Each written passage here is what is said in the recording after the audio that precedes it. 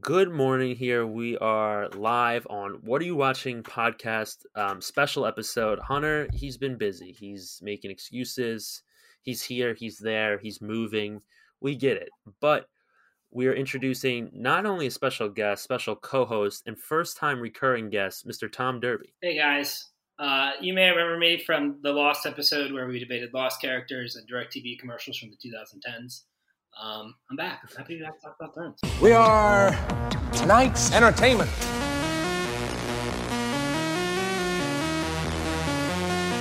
I'm not going to stop the wheel. I'm going to break the wheel.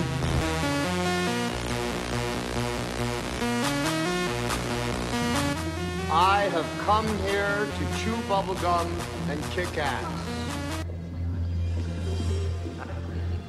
And I'm all out of bubblegum.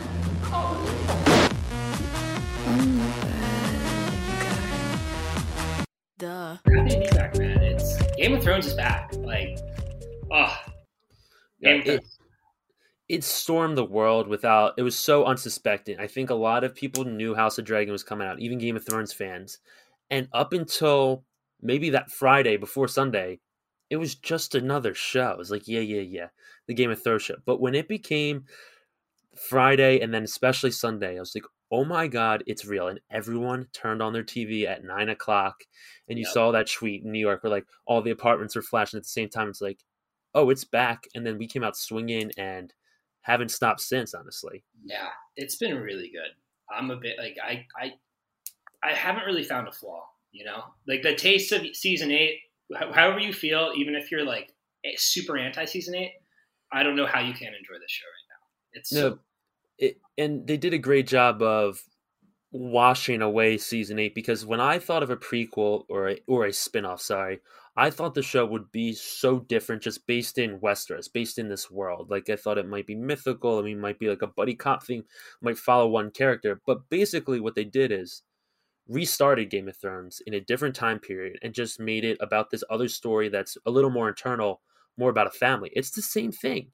It is the same exact thing as Game of Thrones. People are fighting for the Iron Throne.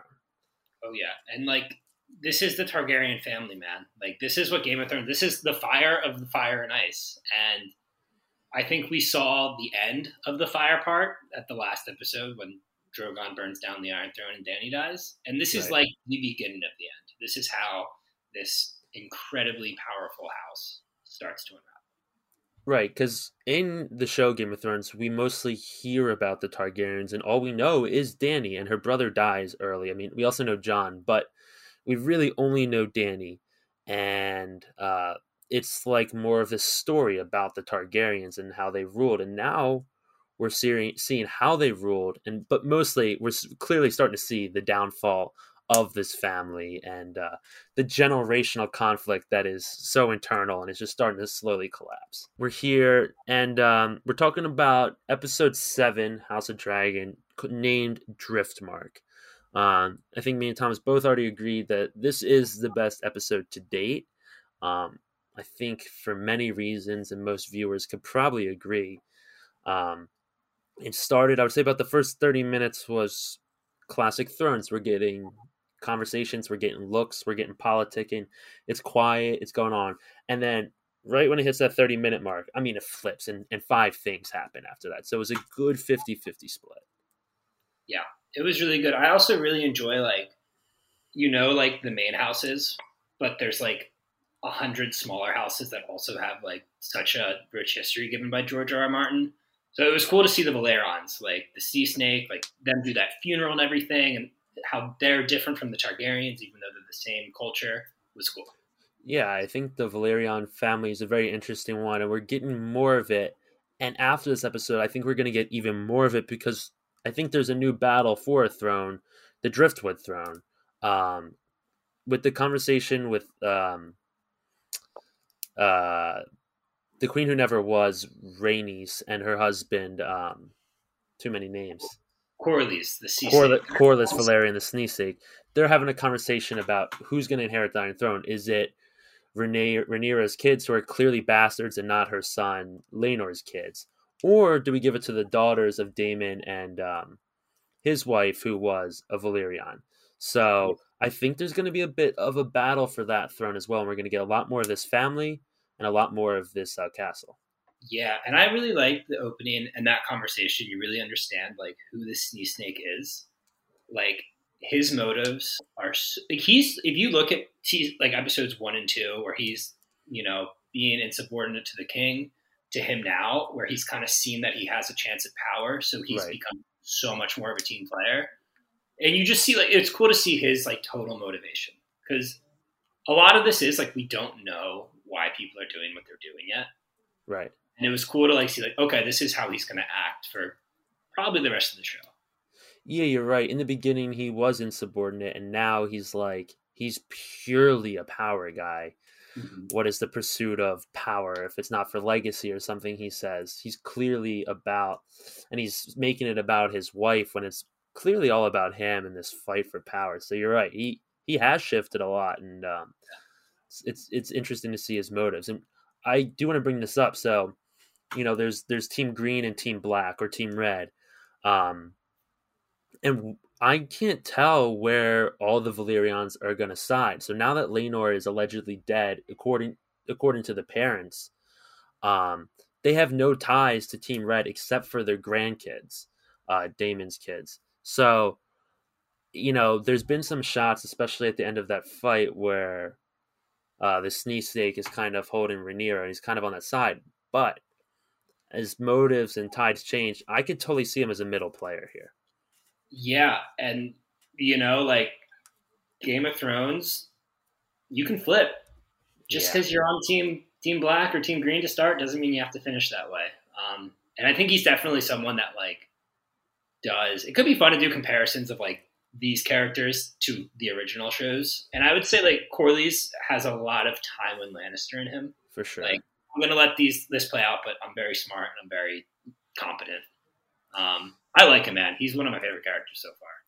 Yeah, I like Corlys a lot. I like the Castle of Driftmark. I kind of like the whole idea behind the Valyrians. And, not a spoiler, but, the Valyrians do not exist in Game of Thrones as we know it in the show. So, we hear nothing about Driftmark. We hear nothing.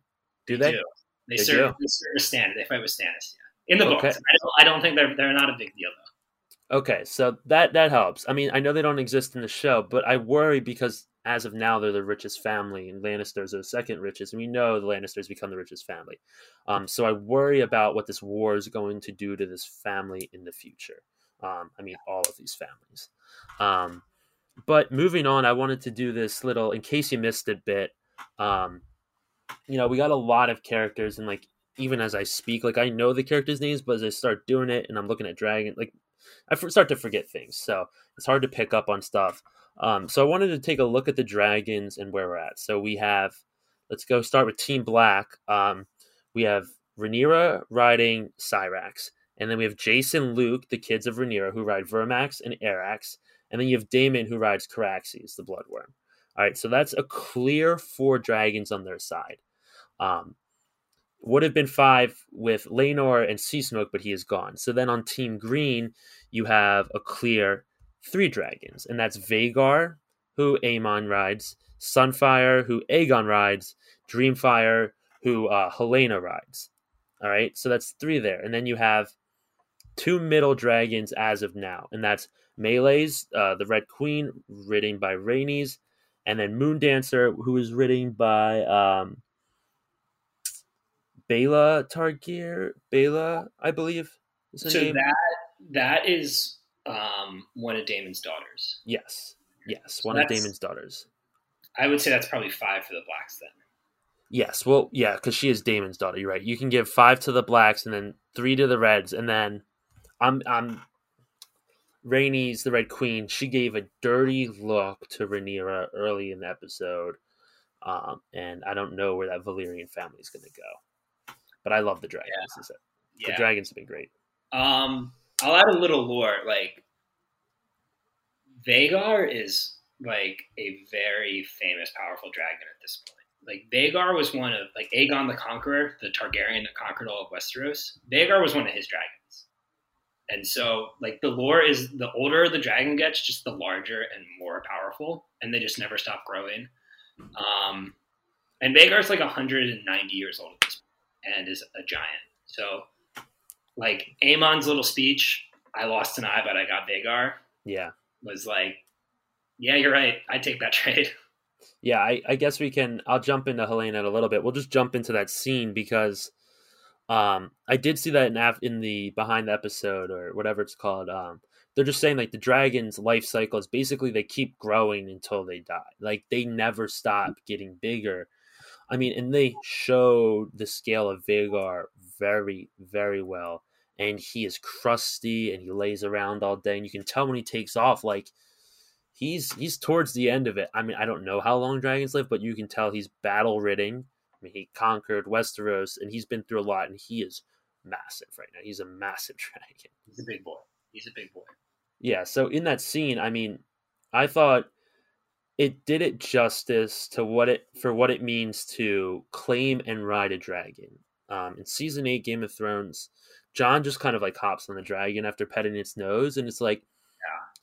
This one we see like the fear, the highs, and then like the high of getting on it.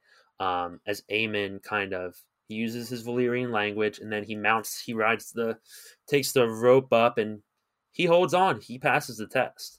Yeah, and you see like immediately how different he is when he gets confronted by Daemon and Rhaenyra's kids. Like he's so like, it's me, motherfuckers. He becomes so confident and like becomes pretty much who Aemon Targaryen is remembered. I think that's good to know, and a lot of people would miss that 2 episodes ago he had one major insecurity and was very shy, and it's because he didn't have a dragon, and they teased him about it. It was a major insecurity. Not only does he have a dragon now, he has the biggest dragon in the world. And I worry for everyone who's going to be in his way in the future, especially now that he's eye patched. Yeah. I worry for Westeros as a whole, man. That's a 10-year-old kid with a nuclear bomb. Yeah. Yeah. And it's, I think he's definitely a threat, and something that like I maybe saw in a YouTube video, but they talk a lot about second sons and like second sons being a big deal in Game of Thrones. And obviously the first son will inherit whatever is given to them, and the second son gets nothing. And you see that with Daemon and his brother Viserys is the fucking king, and Daemon is like, has nothing. He's this loner-ish, troubled man. It's like, I think the second sons get troubled, create issues, and could you imagine being troubled and having that thing at your side? Now look at Larry's too, the strong kid that burned his family alive, second son. Right, and you see it a lot, and like when you pick up on the second son is there. Larys, he's something right now, and I think his motives. He's one. We talked about Corlys. His motives are being pretty clear that he wants the Iron Throne. Larys's motives are probably the most muddied, most confusing. Is it Alicent he wants? He got Harrenhal. Is it Chaos he wants? We don't know what he really wants. So I won't spoil anything, but I've read these books, and the way the books are written, for those of you that don't know, it's more of like one of the maesters of the Citadel is writing this book, telling the history from different historical accounts. So nothing's confirmed, but basically every single account that he goes through was wondering what Larry's actual motivations were the whole time. And no one knows. And I really hope they really go explore it, because he's a really interesting character. He's scary. He's a spooky guy, man. When he smiles at Alicent, I'm like, dude. No, I'm glad that's in the books, because they make it clear through the acting and the storytelling. It's like, oh, this dude might just be insane. Like the way he smiles at her, the way he just killed his family. Like, how does he know this information? It's a good question. Does he have spies? Is he magical? Is he a green seer, is what they called, where he can warg into animals? And rats specifically, which we see a lot in the show. There's a lot of rats throughout the show. So that's good catch, man. I haven't noticed that, but that's a good catch. But if you want to know a little bit about Larry's, I would watch episode 2. And he has one speaking line in that. But he is in so much of the background. Like I noticed him in reading the books. I was like, oh, this guy's going to be a big character. And I noticed him like in every scene with his cane kind of hunched over, just listening to every conversation.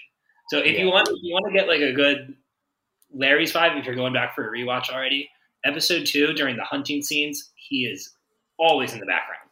Yeah. So the hunting scene is when all the women are discussing. The woman has the pug. Allison's working on her early politics, being a queen. You kind of see Laris just like eating a cookie, like that's what it is. He like bites a cookie and he's like, he says something to Allison, I think is what you're referring to. He's like, when no one listens, you learn to observe.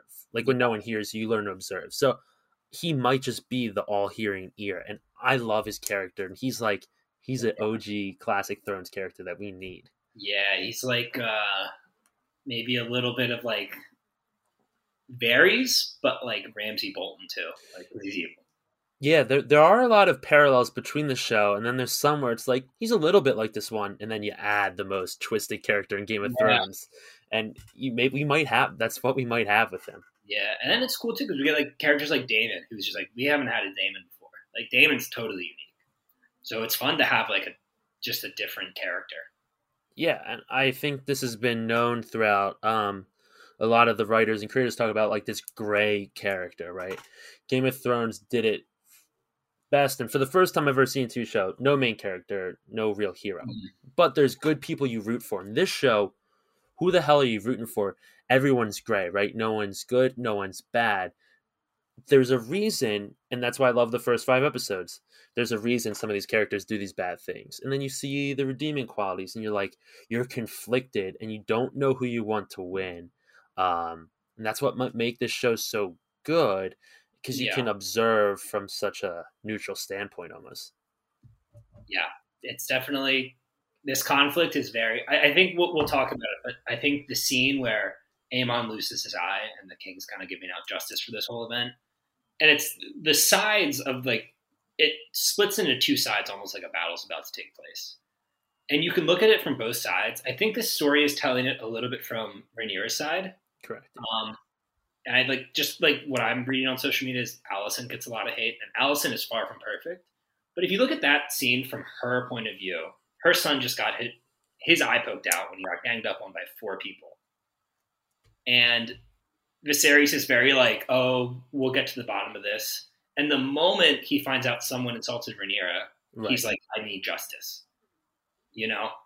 So it's clear like Viserys has a clear favorite, and that like really isn't fair to Allison or her family. We're also like, that's Viserys' kid too, that just lost an eye. But he's more upset that someone insulted his daughter. Yeah, it's a good point. And Rhaenyra is clearly his favorite, and I do think Rhaenyra is shown as the main character, as she's set to inherit the Iron Throne. But just like every other character, Rhaenyra isn't perfect. And I think a lot of these non-perfect characters are burdened, and it's like, I'll tie this into the scene after his eye gets cut out. It's like, it's this generational conflict, right? So Rhaenyra and Alicent would never really hate each other if it wasn't for their parents, right? Alicent would have never married the king if it wasn't for Otto. And it's like, all of these things would have never happened if it wasn't for the parents. And then guess what? Rhaenyra and Alicent's kids now hate each other and are fighting without knowing why. And that goes back not to just their parents, to their grandparents. So it's like this conflict, everyone wanting more power, everyone wanting the throne, has traumatized and created issues between 2 generations now. And we're seeing that play out. And I think it played out so well with the fighting of a family. It was a family fighting in that room. It was, yeah. It was the worst family reunion ever.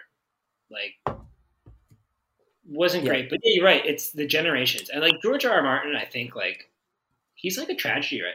Like that's what he's always been. Like he writes these like tragedies, brother versus brother, you know, son versus father. And that's what he's really good at. So like the fact that he concocted, like what's so impressive is he concocted this as a backdrop 100 years for his 5 of 7 series books. Like that's, and this story has so many layers, and it's awesome. Like it's so impressive. I always forget that someone made this up, and not only this wasn't their story, this was a lore based like story of this family. It's crazy. I really, if you're listening, I really implore you to like explore the lore. There's stuff that's not even in the books. Like there's so much stuff out there that you could read about. It's like it's really cool. Yeah, and I forget that it's fake a lot. Like it's legitimately, I get so invested in it, and I watch these YouTube videos like I'm reading historical accounts. He's like, "Oh, actually, King Viserys is 43 years old. Oh, that's real. Oh, that's real. You didn't make that up. That's real. It's fact. Yeah, It's fact. that's It's just like whole. It's just so detailed, and I think he did well, I think the showrunners did a great job with the show.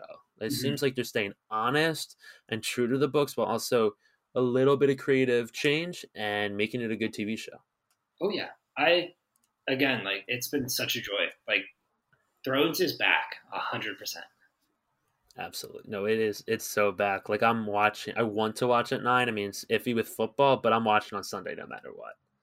Yeah, I'm watching on Sunday. The way my fantasy football season's gone, I feel that it's like, if you don't watch on Sunday or Monday, you're done. Like I have full right to tell you what happened. You lost your chance. This is like basically a cable TV. It is cable. I want that done the night of or the morning next. I got to get the conversation going ASAP. Yep. Yeah, it's oh man, it's so fun to watch. We were talking about this, but I do feel like the audience knows a lot more spoilers than knew about Game of Thrones. I don't know, like if you feel like that's true or not, but like what I'm seeing on social media is a lot of people like tweeting or Instagram posts about major events that are going to happen. Right. And that never happened with Game of Thrones. Like no one knew Jon was going to die unless you read the books. Spoiler alert if you haven't watched it. But yeah, I feel like a lot of people know some of the huge things that happened. We were talking about a spoiler earlier that you found out. You didn't know this, but I don't think anyone really had a lot spoiled for them. I don't know why that. Maybe it's just everyone's on their phones more, but it's interesting. It is something to think about, and I think with Thrones spoilers, right? Like, I didn't start watching till 7, right? So like I didn't start watching live till 7, and then I watched 8, and I knew nothing. Maybe I knew Tyrion was still alive because like I clearly could remember the little guy was still there, right? Like, and I knew Jon was alive because it had already happened, and it was like a cultural event that he was alive.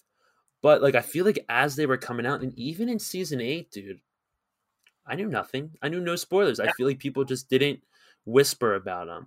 Now with this, I don't know if people are entitled. The way the internet works changed in the past few years, but you can't read comments. You can't open things up. Like you cannot read this House of Dragon tweet any further than the face value tweet. You got to be careful because it's there now. I think it's like a guilty pleasure of people like, well, I know what happens. I'm going to tell you. It's like, no, you don't have to tell me because I don't want to know. I want to watch the show as blind as possible.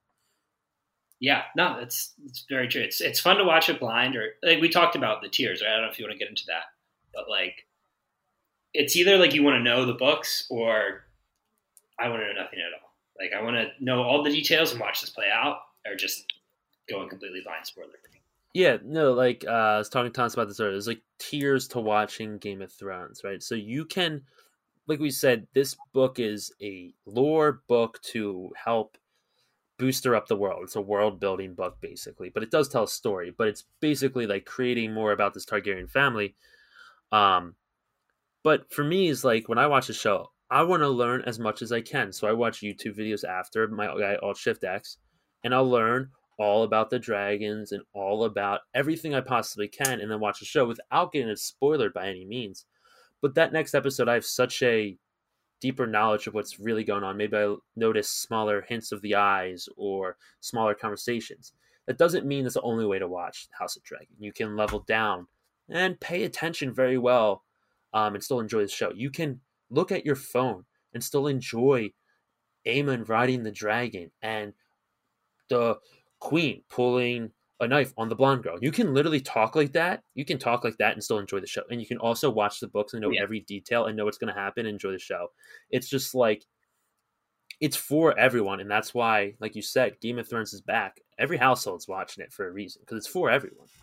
Yeah, absolutely. And I think that like where you are is the where you want to be watching this. I think reading the book, I think you know a little too much, like to be shocked by things or anything. But I think like where you are is the perfect spot. You know all the lore, but then you're gonna be in for quite the ride. Yeah, it's like when I finished watching Tenet, right? Like whatever you think about Tenet, me and my friends discussed it for 45 minutes, and then we watched YouTube videos and we figured it out. And it's like, it just made it better. Like the more you know, the more it enhances your viewing experience. Do you need to know everything? No. Do you need to know the cities and the houses and the dragon names? No. But it enhances your viewing experience. It's just an extra cherry on top, and it's there for you. Yeah, but it's great. Everyone's enjoying it. It's funny you say that because I think that was the line like the showrunners on season 8 were like, we wanted to make sure that everyone could enjoy, but like everyone can enjoy what Game of Thrones is. You know, this is what it is. Like it's these great houses fighting for power. It's these scenes in a throne room with two characters talking smugly. Like, that's what Thrones is. You know. No, they went back to the roots, and I do want to talk about the scene, which I felt was very root based, like OG Thrones kind of, and I'll call it the funeral cocktail party, which is our opening scene is the burial of Lena, which was actually really cool and like felt really ceremonial, but like once again it's all made up, but it felt so real and very powerful, honestly. And then we have this cocktail party, and I just thought it was like they talk about it in behind the scenes, whatever. It's like a play, right? So all of these looks, all of these conversations are happening at once. And it's like, I don't think Rhaenyra, Daemon, Viserys, I don't think any of the main people talked for like 10 minutes, and we were just getting the looks and side eyes. So like, I don't know what you thought about that scene. I thought it was pretty powerful. Yeah, it was definitely like you would never think these people are almost all related to each other, right? And it's also was there a character that wasn't in that scene, like a main character? Everyone at the funeral was in that scene for sure. I think pretty much everyone that we've met so far that's not dead. So I don't think we ever got that in the original show. Maybe the King's Landing when they brought the White Walker, but that was it. Yeah. And it was really cool. Like, just, you're right. It's like a play. There's so many conversations, and you could have chosen any one of those convos, and it would have been pretty entertaining, I think, to see like what everyone's thinking. Yeah, some things to note in that scene. I kind of added this in mind in case you missed it. So, we get Helena, who is the daughter of King Viserys and Queen Alicent, right? And she's looking at the spider, right? So in episode 6, she's doing her weird, creepy whispers, and Helena is a Targaryen dreamer, which we see a little bit with King Viserys in the Royal Hunt. He looks in the fire. He kind of sees things. Basically, the Targaryen dreamer says, I know him. It's kind of like these untrustworthy dreams that show cryptic messages, but it's true, but you can't really see how it's true and why it's true, but the trueness is in there. And she says, Alicent's complaining, Aemon's like, stop looking at these creatures, stop trying to ride these dragons. Funny enough, now she's definitely happy to have a dragon. And Helena's like, he'll ride a dragon, he's just gonna have to close one eye. Right, that happened in episode 6. Episode 7, he gets his eye sliced off. Great foreshadowing, great dreaming, showing that she's a dreamer. I did want to note that because I thought that was an amazing detail.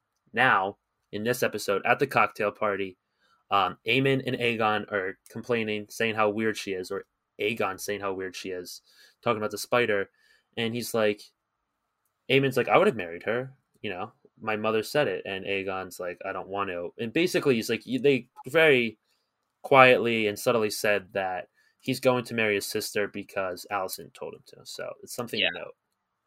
Yeah, definitely. Like that's something that you pick up on, you know, and it's like, whoa, that's just like a little subtle layer that's making this show great, you know? Right. And guess what? If you didn't notice, it's okay. Because next episode, they're probably going to get married and you're going to be like, oh, they're getting married. But in this episode, you notice that there was the conversation about it. So I did want to note that conversation happened. And then we got a good Damon to Otto saying the leech, no matter how fat the leech gets, he always comes back for a second meal. And I love that conflict is back. Oh, yeah. Otto plays the Game of Thrones. He is like the stereotypical, like, Otto plays the Game of Thrones. Everyone knows Otto plays the Game of Thrones, but he's good at it, so you can't really stop him. Yeah, Otto trying to like really at the end of the episode being like, Alicent, we're a team. They'll sketching me out a little bit. So like, I don't know. I'm worried about him pushing too hard now that he's got a second chance. Yeah. Not only is it him wanting the throne, his daughter's involved. And, like I said with this generational thing, to Otto, his daughter's always been a pawn to get the throne. And I think that's going to continue. It's interesting the way Otto talks. Like, every other character doesn't talk about open war. Or, like, they know there's a conflict, right? And there's going to... Right. But they don't, like, say that there's going to be a fight. Otto is like, Vhagar's on our side for the war now. Like, Otto has been even, like, when he left King's Landing, he was like, there's going to be a war and whenever Viserys dies. So he's, like, the only one that's, like, ready for conflict. He's been ready for it for 20 years. He knows you make a good point. His family, but he is like so in tune with what's about to happen that I think it's like one of the big reasons his family's going to have a chance. No, that's a great point. He is ready for it, and he has been ready for it, and I know why. This war is his fault. If he never pushes Alicent, this never happens. Yeah, it never happens. So he's prepared for a reason because he started it. But you're right. Yeah. He did. He's like, we got Vhagar, and even Aemon's like, we got Vhagar. I may have lost an eye, but we got Vhagar. So like, everyone's starting to gear up for this war. And initially, when I started the show, Hunter's like, "There's gonna be a war." I was like, "Dude, enough with like you're obsessed with war. Like, I don't think there's gonna be a war. There's gonna be a war. They are set. They made side names. There's greens and there's blacks, and there's gonna be a war. It's gonna be real quick. Greens or blacks? Yeah, it's hard. It's hard to be Team Greens, and I'm a Team Black. So go ahead and say it. I mean, look, this is probably like judging by the first 7 episodes. If I just watched that, I don't think you could be a green, but I'm a green. Yeah, man. Look. There's laws. I think the whole argument with the Greens is we have to obey the law, or else Viserys became the king because everyone obeyed the law, and now it's the law that Aegon becomes king, and Aegon's not going to be a great king. But like that's the way it goes, and like that's pretty much like everyone talks about what keeps this thing together, and I like Stannis. Stannis' big thing. Every time he talks, even though he was a very boring character in the show, is like, it's the law that keeps everyone together. And that's how I feel about the Greens. They're like, it's kind of like, you know that meme with Hannibal Buress on the Eric Andre show. Why are you booing me? I'm right. That's how I feel about the Greens. Like, you guys are just assholes about it. You got Christian Kroll on your team. Like, cut him off, you know? Yeah. That's like when an NFL player does something horrible and the team, it's like having Deshaun Watson on your team. Like, I can't root for those guys. You know what I'm saying? Like, you got such a bad guy on your team. No, let's cut out the fat, and then maybe I will root for you. Yeah. Like, get this guy off your team. I get he's like a Knight of the King's Guard or whatever, but you can pick someone up on the free agent market, you know? Yeah, there's some better options than Larys and Kristen Cole. Yeah. I'm Team Larys. I like Larys, but fuck Yeah, no, Kristen's the most hateable character. This is like the Greens and Alicent specifically are, like you said, there are rules for a reason. Alicent embodies rule follower, right? She did her duty. I married the king. I popped out 3 kids to this one-handed gross man. I did all these things. I deserve something. I'm entitled to something. So I think those both kind of embody each other, Alicent's behavior and how the Greens are. Yeah. But I like that you represent. There's rules. There's rules. We got to follow them. Why are you booing me? I'm right. That's what I just said. Why are you booing me? I'm right. Yeah, so the funeral cocktail party, I mean, we get a few other looks, I think, which was clearly indicating to me a big foreshadowing Rhaenys and Rhaenyra. No words. Rhaenys just stares at her. Rhaenyra, like, quickly takes a drink because episode 2, I believe, they have a conversation about being a woman in this position or whatever. And, like, you're like, Rhaenys is going to support her. Well, Rhaenyra put Rhaenys' son in danger by creating bastards and will inherently push him away. So I think she's not happy that her daughter's dead, and she's definitely not going to be happy when her son is dead. And I think she's going to put it on her. So I want that look was pretty dangerous. That's very sketchy that they didn't even wait till, you know, they didn't have it, like, it was immediate, right? But I love the way, like, they show the way Damon and Rhaenyra are thinking. Like, I want them to think it was us. Like, they want, right. Like, we did this, because it's kind of like, if we're going to do this for the throne, what else could we do? Correct. Yeah, at the end of the episode, when they're kind of intercutting between Laenor escaping and Damon's conversation with Rhaenyra, I like that. It's like, we're powerful if everyone thinks we killed them. Yet in our hearts, we know we're better people. Maybe even for the viewers, now we'll support them because we think they're better people. But they're like, damn, they might be a powerful couple. And let's talk about it. They got married at that episode. I loved the wedding. I thought it was like super cool. Old Valyria. I thought it was powerful, honestly. They're dangerous. I think they're a dangerous power couple. That's a Targaryen power couple, man. That's dragons, that's incest, just Game of Thrones, Yeah. That's the two words you can use to describe it. They embody it. Yeah, dragons and incest. And like also they both, I think Damon, when he was gone, he wanted to get away from it all. It was clearly overwhelming him. He was relaxed in Pentos. He was like reading his shit. I think this is going to invigorate him and create a fire under him. And I think we're going to see some dangerous Damon. And I think Rhaenyra is really starting to show her politicking power. And I think they're going to be dangerous. Yeah, that is like the power couple. They are number one seed right now. Like it's hard to beat those two together. They both ride very powerful dragons. They have kids that already ride dragons. Like they're going to be a force. Absolutely. No, they're the 1 seed, and I wouldn't want to be the 8 right now. Kids might be bastards, and they might even pop out their own Valyrian blonde-haired blood. Talking about some pure blood coming out of them. So yeah, hey, something to be weary of. Yeah, it's gonna be like, where's this gonna go?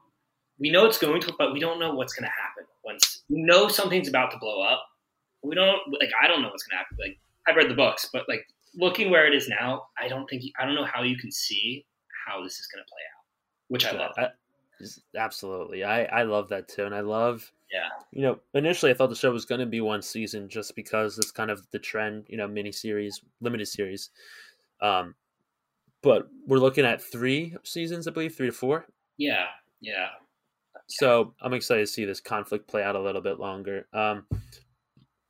But final scene I want to talk about, we kind of just touched on the end of it. Laenor and Qarl escaping, right? So my mom was confused. I saw on the internet, people were a little confused at first that what happened. So Daemon goes to talk to Qarl and gives him some money, and like there's an indication that he's giving him money to kill Laenor, but there's a plan to pay him to fake the death and escape to Essos. And where we get that evidence is when Daemon is old-fashioned choking a dude out on the steps. That's the dude they burn. That's when you're like, oh, they were in on the plan. Yeah, when Daemon puts on that cloak, like, yeah, shit's gonna happen. Yeah, there's Hoodie Mello, and then there's Hoodie Damon, right? It's like, Damon, yeah. Stay back. That dude means business. I love how oversized it is too. Yeah. Oh yeah. It's great. Matt Smith never shows. He's the most ambiguous actor ever, and I think the hood really, really adds to that. Yeah. No, I really like that, and I think that like made Rhaenyra's an all-time Game of Thrones character, and it just made me like her a little more. I love that they took that liberty and let Laenor just live a happy life. That doesn't happen much in Game of Thrones. No. That was a nice touch. Yeah, like Laenor, he made a good decision. Yeah, he got out. That's what you always do. Like what Hot Pie did. If you remember Hot Pie. Hot Pie got out. Sometimes you can cash out.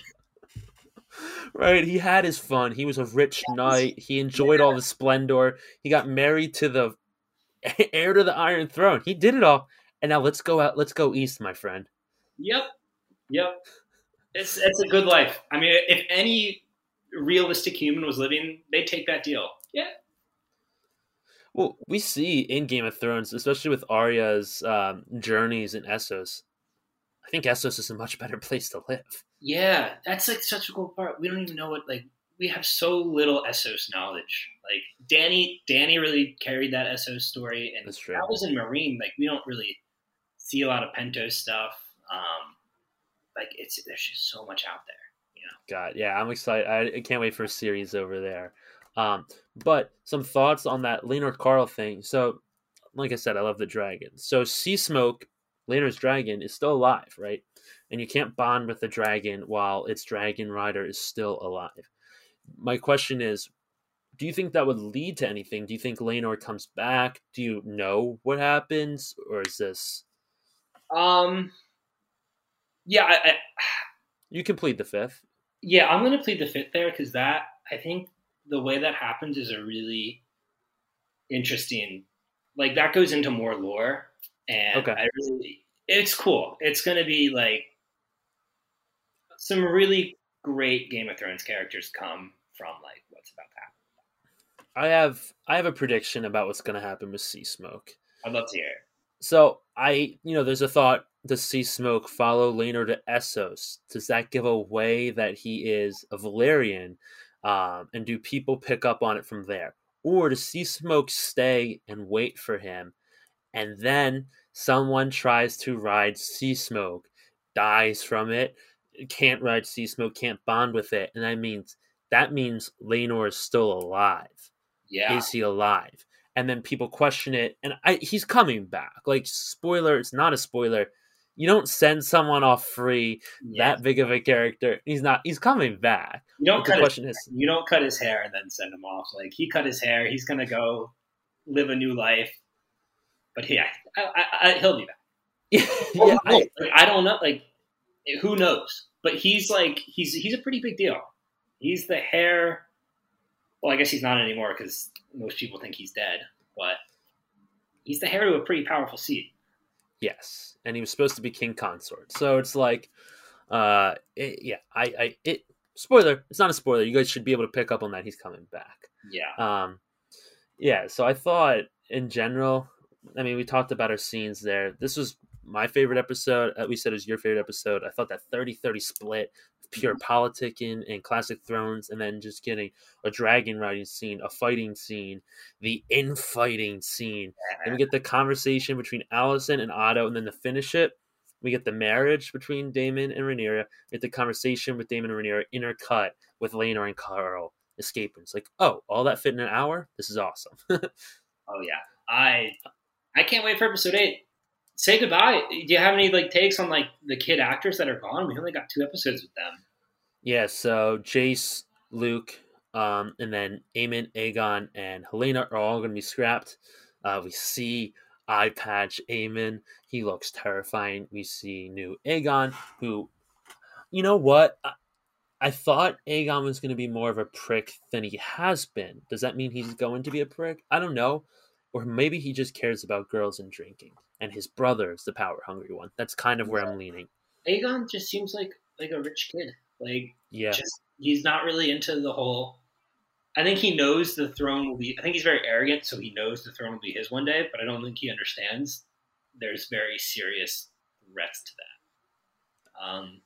Yeah, I mean, we saw when his mom, Alicent, pulled him out when he was wanking one out the window. That's like, you're gonna be king. And he's like, okay. Right, like, he's not worried about it. He doesn't know what that means.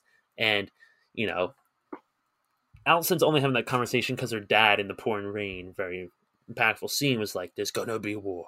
Prepare Aegon to rule. And it's like, Aegon doesn't know that. He's just like, ready to rule. Yeah. no. And he's like, oh, I'm going to have to fight Rhaenyra. This is what this is going to come down to. So, you know, seasons will play out. We'll see how he grows up and develops. Yeah. I can't wait to see how they do. It looks like, I mean, obviously the whole Aemon stuff is him sword fighting and kicking ass. So it's kind of clear what he's going to be, but I don't like, what about, you know, the Rhaenyra's 3 kids? Like, we don't know how they're going to turn out. You know, are they going to be like all about it? Are they going to be afraid? We don't know. You know, it's almost like meeting new characters again. That's true. They grew up a little bit. I worry for Jason and Luke. I do. They're both bastards. It's both clear that they're bastards, and they both know that they're bastards. Does that put a chip on their shoulder? I don't know. But as of now, it doesn't look like anyone's getting through Aemon. In the trailer, you see him with the sword going like, like come here, like twisting it. It's like, oh fuck, that's an eye patched mother. You don't fuck with bald dudes, and you don't fuck with dudes with eye patches. Yeah, I think Aemond is someone that is just hyper focused, and he was hyper focused on getting a dragon, and he got the best dragon, and now he's hyper focused on. I think Aemond like realized, holy shit, there's going to be a war, and I think he's been hyper focusing on that, and now he's going to be the best at fighting that war. That's just what he does.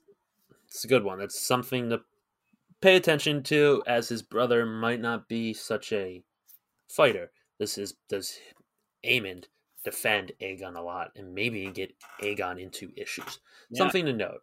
Also, young Joffrey too. Joffrey's the third of Rhaenyra's kids.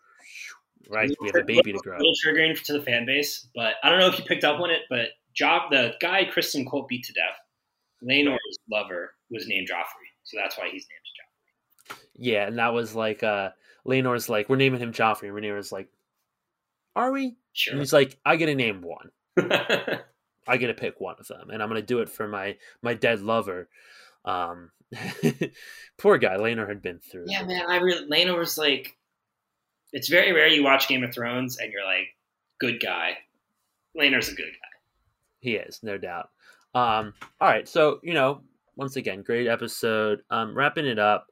Any final takes? I don't want any predictions out of you. Maybe a slight prediction from you, but one thing I wanted to say, I think I touched on a lot of the things I wanted to touch on, but Game of Thrones, it's episode 8, 9, and 10 probably. Thrones is typical. 9 is going to be the peak of the conflict. 10 is going to continue the conflict, wrap up, and push us to season 2. 9 is usually where we get the precipice, the peak of all of this. So we're not far from it. So that means 8's going to tee it up. 9's going to hit the home run. 10, let's continue with that home run and bring it in a little bit. So I want people to get ready. Guys, this is no more building up. The young actors are gone. The first 5 episodes are done. That was the first 5 episodes were so worth it because the payoff has been magical and it's only going to get better. So prepare for these next 3. Yeah, I guess my prediction is you're going to really like it. You're gonna have a lot of fun. I'm so excited. I'm gonna have a lot of fun. If you've read the books, like, enjoy it. Don't be a sourpuss and be like, well, it wasn't in the books. Like, it's fun. Yeah. It's TV, and they're doing a good job. They're making great TV. Ramin Djawadi's been back with the music. The music this episode was fantastic. Yeah, that's Targaryen, like fire music, like that horn thing. Yeah. I did notice a little bit when Aemond was riding Vhagar. It got a little bit of yeah, a little fire and blood, man. Yeah, so that was the music cues have been there. Cinematography, acting's amazing. Like, think about these kid actors. Like, I just always forget that Game of Thrones is a show and it's not real because, like, the acting's been great, the music's been great, cinematography, the show's been amazing. Shout out to Aemon's actor. That kid was awesome. He's not the best, but he was phenomenal. I think he did a good job of like his like that snap, like that change of his insecurity of the dragon was gone, and it didn't feel forced. And he's like, uh-oh, you guys are like, maybe I am a Targaryen, maybe I am a rich royal fuck. And guess what? You're gonna find out. You know what I love too is they haven't been like, they've eased these really main characters in. Like, I don't think anyone thought Larry Strong would be a huge character in episode 2, and they've kind of eased him in over the years. It's not like I'm immediately on the scene. Like, these characters are growing up, so you get introduced. Same with Aemond, like, easing these kids in to what's going to be like their story as well as their No, parents. that's a great point. In episode 1, episode 2, we didn't know these kids would exist. Maybe the show's more about the kids than we thought. Maybe we just got set up for these kids, and I think the show is going to be a lot about these kids. Like you said, it's this generational conflict. Once Viserys kicks the bucket soon, it's going to be a little more focused about the younger people. Yeah. Yeah. Are there families you miss? Like for me, it was really good to see the Lannisters. Like, Oh yeah. I enjoyed seeing the blonde hair. Like, Oh yeah. I instantly didn't trust the guy. Knew he had bad intentions. Yeah. For me, I was like, I missed you guys. It's good to see you. You said that early in the episode, like you like seeing all the families and hearing about the castles. Like, dude, just seeing House Baratheon was enough for me. But getting Jason Lannister, yeah, I love Jason. He's a perfect sort of prick. And guess what? He's gonna have a role, right? Obviously, not this major role, but is he going to be on his side? Is he going to be rich? Is he going to have ships? Whatever it may be. Is he still love Rhaenyra? So I just thought of that, you know. Where will he lie? We haven't even talked about the Starks. Oh. The Starks are still up there in the north, man. Right, because we forget that, like Viserys says, this infighting, this fight has been so tight and internal, so much up in the Red Keep. They're ruling Westeros right now. And if this becomes a war for the throne, Westeros is going to get involved. Yeah, you'll see all your friends. It's going to be fun. Oh, man, I can't wait. All right, that's perfect. Oh, man, I can't wait. I'm excited, man. Yeah. Hey, the show, it's big budget. It's HBO at its finest, pure HBO. So, yeah, that's about wraps it up for episode 7, Driftmark. Yeah, let us know anyone else's thoughts on this episode. Me and Thomas both thought it was the best. I think we pretty much wrapped it up there with our final thoughts. So, yeah, thank you, Thomas, special guest, reoccurring guest, and special co-host for this episode. We appreciate it. Hunter will be upset, but he'll live. I think that's on Hunter, you know? Yeah. I saw my chance and I took it. That's what Dance of Dragons is about, man. I saw my chance for the throne, and here I am. Right. Is Hunter weak? Is he's not playing the game? I married my daughter to this sick, ugly king. And, it was a hard 20 years, but here I am. You know? Hunter's sick. This is my chance. Oh, man. The Maesters. Oh, the Maesters don't like him. I don't trust the Maesters. I talked about that. I don't trust them. You know, I worry about what they're doing with my dear Hunter. Yeah, he's in trouble. I think I heard the Reigns of Castamere when he started. Oh God, those doors locked. Yeah. Iconic. All right. Yes. Gods be good to Hunter. I hope the Maesters treat you well. Yeah. No doubt. Thomas, thank you so much. It's been a pleasure. And hopefully we'll have you come on again soon. Maybe talk about Dragon again, or I don't know, something else. Anything, man. Team House Strong. I think we lost Thomas there on the last second. That's it. That's the end of the episode. Thanks again, folks. Just know what this about. Palm trees, oceans, fresh air.